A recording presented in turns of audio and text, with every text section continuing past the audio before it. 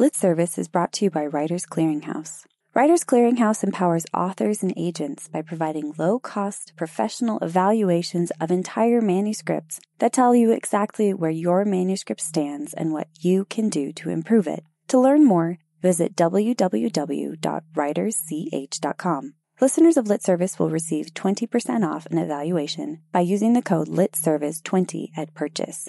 Now here's the show.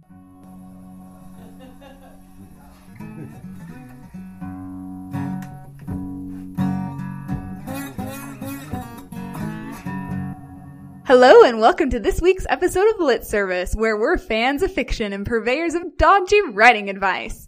I'm Aaliyah, and my current life theme song is probably one jump ahead from Aladdin, where he's being chased by a bunch of pointy swords.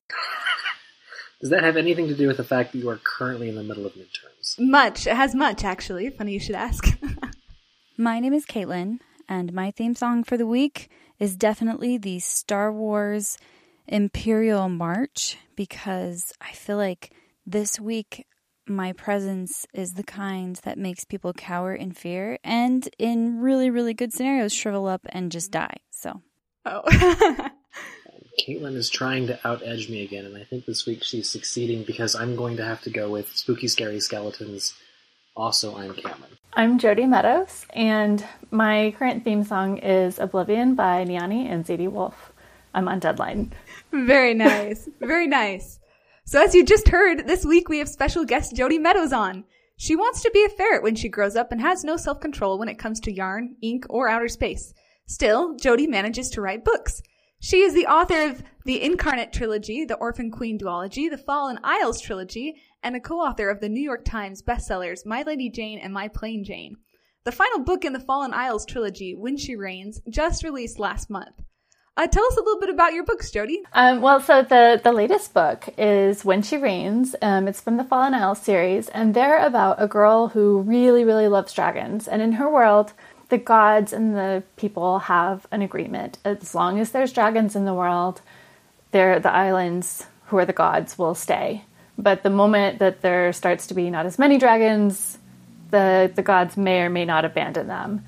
So when there's some secret dragon trafficking and the dragons are going extinct, there could possibly be some problems. I just want to say before we get started, I am a Jody Meadows super fan. So if you haven't read her books, you should do it now.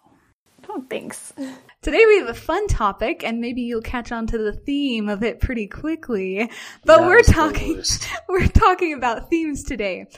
Okay, Google says a theme is an idea that recurs in or pervades a work of literature. A theme, to me, is a recurring idea, the aboutness of the book, the purpose of it. For example, in Harry Potter, there is lots of fun with wands and spells and funny jokes, but a theme of the book, and one of the things that makes us really connect to Harry, is that there's a theme throughout the whole book about choices being what make you who you are. It starts with Harry in the very first book choosing Gryffindor over Slytherin. And then it culminates in the very last book, and sorry if you haven't read these and I'm spoiling it for you, you should probably get on that. It culminates in him choosing to die in order to save his friends rather than doing everything he can to preserve himself. We find out through all 7 books that there are lots of parallels between him and Lord Voldemort. They're both orphans. They both come from half pure blood, half not families. They both are given very similar sets of choices, but they make very different choices, and that's what makes them who they are. And that becomes a very important thing both to Harry and to Lord Voldemort. I would kind of throw in that I think a lot of times when we're talking about themes, they kind of translate into a statement that, if not the author, that the book is making about how life, the universe, and everything works. So, take the Harry Potter example, you could argue that Rowling or Harry Potter is making the argument that your choices define you, as opposed to circumstances defining who you are. Okay. So I'm going to play devil's advocate for a minute and say, why themes then? Who really cares about bigger messages? Because I like to read to escape. So the very first argument I would make is that even if you're reading to escape, that themes are inescapable in any kind of a story. Because what you choose to put in and what you choose to leave out is making a statement about what you think makes a good story. So if nothing else, you're sending a message across about storytelling. And then if you broaden it and it's like something that involves, people making choices and doing things, how you portray the consequences to them making choices and doing things says a lot about how you or the book thinks that life works. So you're going to have themes whether you want it or not. People like to find patterns in the things that they read or watch or consume. And so regardless of whether or not you put a theme into your book, people are going to find one. I feel like that's something that scares people about writing, is that people will take something that they've written and assume something about them, some view that they have about the world or whatever. And the truth of the matter is that usually people can find those things that are in your work. I have a cool Stephen King quote from his it's like a memoir/writing book called On Writing. If you haven't read it, it's really fun. And it's really helpful too. He said, "I'm quite sure that I never thought much about theme before getting roadblocked on writing The Stand. I suppose I thought such things were for better minds and bigger thinkers. I'm not sure I would have gotten to it as soon as I did had I not been desperate to save my story. I was astounded at how really useful thematic thinking turned out to be." And I think that that's true. If you have a theme that you come up with based on something that you've already written. I feel like themes don't usually come from the front end of writing. They come from the back end. After you've already written down your story, your character arcs and everything, you'll see similarities. You'll see patterns yourself, because we're people, we find patterns. And sometimes seeing those patterns will help you come up with a better conclusion or climax to your story. Seeing those patterns will help you to see, oh, my character arc isn't quite finished because it needs to go along the lines of this theme. And it can help you see how to foreshadow things better. It can help you see what a more satisfying ending will be. For example, in Where the Crawdads Sing, which is about a girl who basically raises herself, she has very few references from adults at all. She looks to nature instead. She sees the way animals interact, and she bases what she believes about other people's behavior on what she sees from animals, and becomes this amazing naturalist because that's what she does. Anyway, and the story, which is much more nuanced than I'm making it out to be, some of the really huge plot turns are based on those thoughts that she has about making people into, or relating the way people act to the way animals act, and trying to process them in that way. So choosing to be an active thinker about your themes allows you to have another level of control over the experience you're creating. If I can springboard over that, since we basically agreed that things are going to happen whether you want them to or not, if your goal is to provide escapism, I think it's actually really important that you're conscious of the themes you're using so that you don't accidentally create thematic dissonance. Because if all of a sudden the internal logic of your story isn't following, that will throw people out of the story, and it won't be as escapist as it could be. I agree. And one of my big issues is I always get bogged down in the details. So taking a step back to look for those themes and to kind of examine what your core of the story is, why you love the story, what makes you passionate about it, can really help. Yeah, I agree with all of that. And I was just thinking that themes are what makes the reader, or what makes the story resonate with the reader, because they're often, at least in the case of a lot of commercial writing, the themes are things that resonate or that are currently in the public mind. Like right now, we're talking a lot about climate change, and so a lot of books have a theme kind of around that. Identity is always very popular with teenagers because teenagers are literally trying to figure out who they are and what they're going to be when they grow up. So now that we're agreed that themes in books are good, the question of the day, how does one put a theme in one's book? I think they generally just show up, whether, like you said, whether you want them or not, they're in there already. They're the things that you probably are wrestling with in your own mind. Here's another Stephen King quote for you. "Starting with questions and thematic concerns is a recipe for bad fiction. Good fiction always begins with a story and progresses to theme." So, like I said before, themes are not usually things that appear beforehand. Like, you might want to write a book about something that matters to you, but a lot of times you're not going to be able to see those themes and connections until after you've already written. At least that's how it works for me. It's different for every writer, and you'll figure out what works for you, obviously. But if you are starting with the question, how do I put themes into my book? Just look at what you've already written. They're probably there. All of us have things that are important to us, and those things tend to trickle into our writing. For example, most of my books feature a character who believes that there's something fundamentally wrong with them, that they don't fit in with other people, and that the reason they don't fit in with other people is that there's something that's not quite right about their own minds or their own thoughts or their own feelings, and that they need to adhere to the general societal whatever. This probably harkens back to me being a slightly awkward teenager and feeling like I didn't fit, and then growing up and realizing that it's not about fitting, it's about just being a person, and that nobody actually fits, and that you have to accept who you are, and blah, blah, blah, blah, blah. Anyway. The important thing about theme is that you have to make it look intentional, even if it didn't start out that way. I had a music teacher when I was in high school. I was a choir nerd. This is probably part of the reason I felt like I was kind of a weirdo. I hung out in the choir room and did never leave. I had a music teacher who was getting his master's degree in music, and one of his assignments was to create a piece of music out of found audio. Like, instead of using instruments or whatever, you had to use the sound of people walking or conversation or the sound of a drink pouring into a glass. You know, you've heard stuff like that where it's not music, or it's not meant to be music. It's a bunch of sounds that have been put together that turn into a song. And so he showed us this thing that he had created out of found audio. And I kept waiting for it to come together, for there to be a beat, for something to make it feel cohesive, like it was intentional, but it never quite got there. It was just a jumble of sounds that was almost something.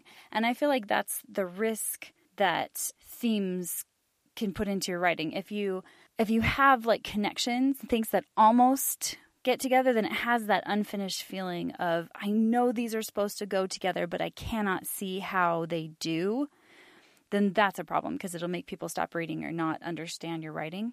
And so you have to go through and look at your coincidences, like your character arc that kind of almost fits into your actual plot arc, like whether it's found family, or that power corrupts, or that men are doomed regardless of the choices they make. I don't know what your theme is, or what it is that you believe about the world, or what your characters believe about the world. We'll say that instead. But you have to take those things and you have to tweak your dialogue and tweak your character arcs and then tweak your climax so that they all fit along that spectrum and show whatever it is that you're trying to share. You can create parallels between characters, like between Harry and Lord Voldemort. You can create parallels between your beginning and your ending, where things start and end the same way but with different results, or the exact same results if your character is reverted back into something. You can use your theme to explain backstory and character arcs. There are lots of things that can line up if you go back with your last revising eye and make them do so.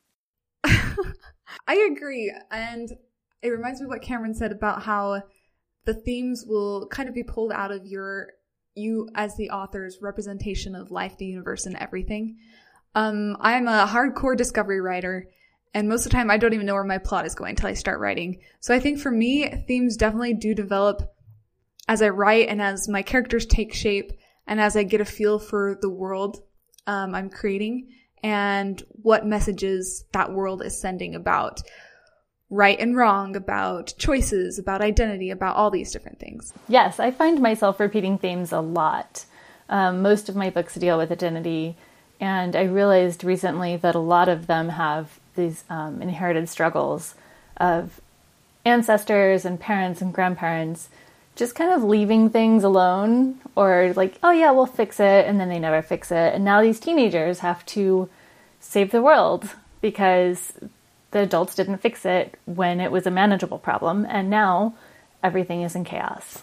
That's one of the fun things about sci-fi and fantasy, is that you can take a real-world issue that is difficult to talk about, or difficult for some people to listen to even, without having preconceived ideas about what the answer is.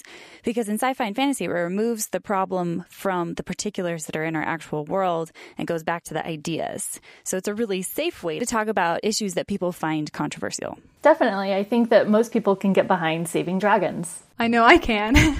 So how do you avoid hitting a theme too hard and becoming preachy? This is kind of jumping ahead, but it seems like a good place to address this question. I think a really good idea is to just never name it. Have your characters talk about it and discuss it, and discuss the different viewpoints with each other, and let them disagree, let them fight about it, but let them discuss the theme, but never like specifically name it. Otherwise, it seems like over the top. Something that you do need to look out for is becoming too on the nose.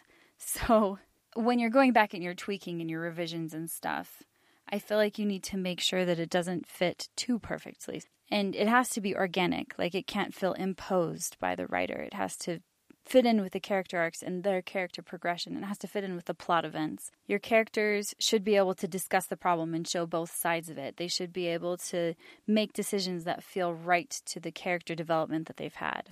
So consistency is key. Right, you want the themes to be just as satisfying as everything else in the story. I think another thing that can help you make sure you're keeping your themes useful instead of obstructive and heavy-handed is keeping a mindful awareness of why you're putting the theme in. I think, for example, if I have a theme in my book that I'm trying to bring out, and I'm doing it because I'm interested in showing the perspective rather than converting someone else to the perspective, the first is much more likely to be entertaining and resonant read rather than the latter. I really like that. Okay, well now we get to move on to the next exciting portion of our podcast where we critique a submission from our audience. So quick review, we try to keep these non-prescriptive. And if you'd like to check out the text of the submission and see all of our notes, check on our website, litservicepodcast.wixsite.com/litnation. If you would like a first chapter critique from us, you can find our submission guidelines there. So, a quick summary. In this submission, 12-year-old Lavender is sent to get her father after the pigs get out, threatening to destroy her family's garden. On the way, she sees blighted trees in the forest, which is worrisome. What are some things that we liked? I thought there were some really great details about the family and what kind of family unit they have in the relationships. I really liked that too. I feel like the relationships were depicted in such a wonderful way. I felt like I got to know the characters through Lavender's different communications and interactions with them, because she has a very specific way of talking to all of the different characters, which I thought was wonderful. I agree. I will third that for sure. Mm-hmm. I also thought there was throughout the whole submission, I thought there was really good blocking and really good tactile details. I could picture her home really well, and I could picture what she was doing. I also liked the details about, or the hints that there was a wider world that the characters all live in, and that their lives have a structure that fits in that world. I thought there were some really nice descriptions. One I particularly liked, she picks up this dead leaf, and she says it was papery, delicate as a spider web held together only by its veins. And I just could picture that so clearly. So again, kudos for clarity. All right then, what are some things that might need a second look? So I would say that everything that's in the submission, with the exception of a couple paragraphs that I thought were a little POV breaking and a little info dumpy, but they were very short, so they might not even be that big of a problem. Aside from those, everything that's in the submission is absolutely fantastic. I felt, though, like it was missing driving action, or a lot of it didn't have a reason to be immediately on the page. I agree. I also had a hard time with that forward momentum. I feel like I didn't really believe that this character who has left her house to go get her dad to come and fix the pig pen so the pigs don't destroy their garden, or the whole town's garden. Her mother's being quite melodramatic about it. But it doesn't actually seem like a very intense problem, because her mother, instead of going to go run and find the father herself, is like, I have to bake some bread. And then Lavender, after she's been sent to go get her dad to fix this ostensibly very, very serious problem, spends like a third of the submission looking for her boots, and then playing with her sister and falling in the river, and then finally finding her dad. And by the time they get back, the mother has already fixed the problem.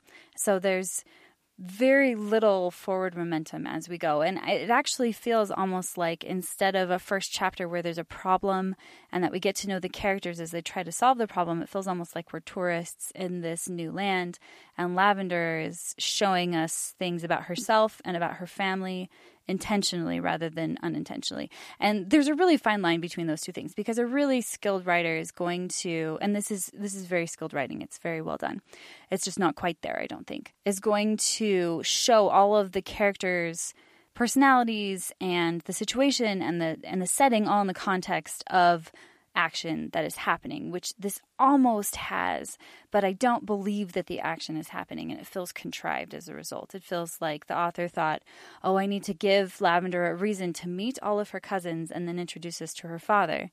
And the pigs got out. Let's let her do that. But there's never any actual, there's nothing on the line for Lavender. And I can tell based on how long it takes her to get to her dad. I agree too, and I'll bounce off that by saying I thought the prose was really clean, the description's beautiful and engaging, but I definitely was wondering why all these details, especially the family details and the time we spend getting to meet them at the beginning, why that was so important for us at the beginning. Because those details are wonderful, but we have to learn to care about the people before we care about the details. Right. Well, I was thinking a lot about the details as I was reading this. You guys have seen the movie Interstellar, right? So there's this scene about the 1/3 mark where the Ranger is docking with the Endurance. And that's a pretty typical scene in any sci-fi show or movie. The little ship docks with the big ship and then they are off on adventure. But in Interstellar, there's lots and lots of tension. They spend a lot of time on what is really basically like a mundane task. And you really get a sense of how difficult it is and how imperative it is that this go well. Otherwise, they could all die. But everything goes well. Later on in the movie, though, there's another scene where they need to dock with the Endurance. But there's a problem. There's been an explosion. The ship is spinning. And if it was hard before under really good conditions, it's basically impossible now. And what I liked was how well this basically mundane detail sets up for something really big and important later and becomes like one of the most iconic scenes in the movie.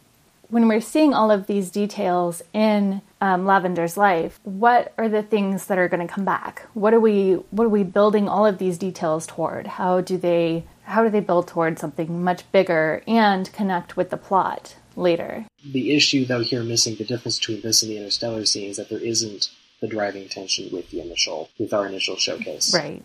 That's exactly what I was going to say. The tension has to be on the page, and it has to be something that is not kind of just wiped away clean later, that like they got the fixed without the dad. It's a fantastic slice of life for these people. It's just that, like you're saying, I think it's a little slow, even if it were in a adult fiction book, but since we know this is middle grade from the submission, and I'm not a middle grade expert, but I think it's definitely too slow for middle grade. One other thing I also wondered about was the introduction of the character Finn. So when we first meet him, he's kind of like this heartthrobby kind of character, and we're in a middle grade book. And it's totally okay to have romances in middle grade books.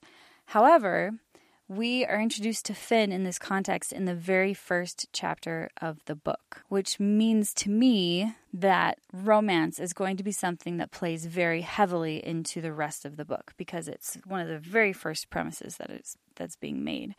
And while you can do that in a middle grade book, like I'm not going to say there are rules, I will say that pushes it into like tween territory. So you're between YA and middle grade. And tween is great. It's awesome, interesting stories, but they're really, really hard to sell in a traditional market. So that's just something to consider. A lot of middle grade is focused a whole lot more on friendships and then like budding romance, where at the very end of the book you might have like a first kiss or like, I mean, and there aren't any really set rules, and I do write middle grade, but I'm not the be-all and end-all of middle grade, and I'm sure somebody can argue with me about this. But I feel like the point is not falling in love in middle grade. It's about friendships and developing that into something more maybe, but to have it in the forefront like that, right in the prime first chapter territory, makes the kinds of promises I'm not sure you're intending to make. No, I agree. And I will admit that I'm very underread when it comes to middle grade books. And so it's definitely not my area of expertise. But I would be surprised to see a big romance put in this book or in any middle grade. I don't think it stood out to me so much. I think just because it seemed very one-sided. There was a moment where he says, "Good to see you again," which made it feel maybe not so one-sided, which was kind of strange to me, but I just kind of understood it as, oh, a little girl has a crush on someone she knows. So I don't know if it really stood out to me too much. I was a little bit confused about the names. I also had a hard time with names. There were a lot of people introduced right away, which kind of threw me, and it's very difficult to introduce characters. So it's something that we all struggle with, I feel. But everybody in this book seemed to have a plant name, but then their last name was Steele, which makes sense if they're all supposed to be miners. Presumably they mine iron. But that made me wonder, why are their first names all plants? Like, how does that connect with their jobs or their world? Even aside from that, like, personally I'm a fan of plant names, but the fact that we get introduced to that many characters that fast and they all have plant names, it made it that much more difficult to keep track of who's who. I think my eyebrows went up when Paprika stepped on the page. And I was like, I'm hungry. Maybe it's, the mother and the father last name is Steele, and the mother's like a baker or a cook or something. So you've got lavender and paprika and sage, and I don't know about aspen or marigold, though. Oh, no? Never had aspen pie? Yeah, neither. Mostly, I think this is an interesting opening, but I would recommend that the author take another look and see what's the most necessary things to keep in here. And how can we get to the main conflict of the story a little bit faster? Awesome. Then thanks to this author for submitting. We really enjoyed reading your work. And Jody, thank you for coming on the show. It was so fun to have you and hear your thoughts. Oh, thank you for having me. It was fun. You're welcome back anytime. Just a quick reminder to check out When She Reigns, the final book in the Fallen Isles trilogy, if you haven't yet. Next episode, we'll have Ben Grange, who is an agent at L. Perkins, here with us on the show. If you'd like a first chapter critique from him, get it to us ASAP. Thank you to our intern, Sarah Doyle, who is a wood nymph in the forest, says Bookstagram. Make sure you check out the monthly challenges she posts on Instagram. If you want to ask us questions, tell us we're awesome, or whine about how your writing is going, you can find us on Twitter at LitService or on Facebook and Instagram as @LitServicePodcast. Or you can email us at litservicepodcast@gmail.com. Lit Service is brought to you by Writers Clearinghouse. Writers Clearinghouse empowers authors and agents by providing low-cost, professional evaluations of entire manuscripts that tell you exactly where your manuscript stands and what you can do to improve it. To learn more, visit www.writersch.com. Listeners of Lit Service will receive 20% off an evaluation by using the code LITService20 at purchase. For Lit Service, thanks for listening, and we'll see you in 2 weeks.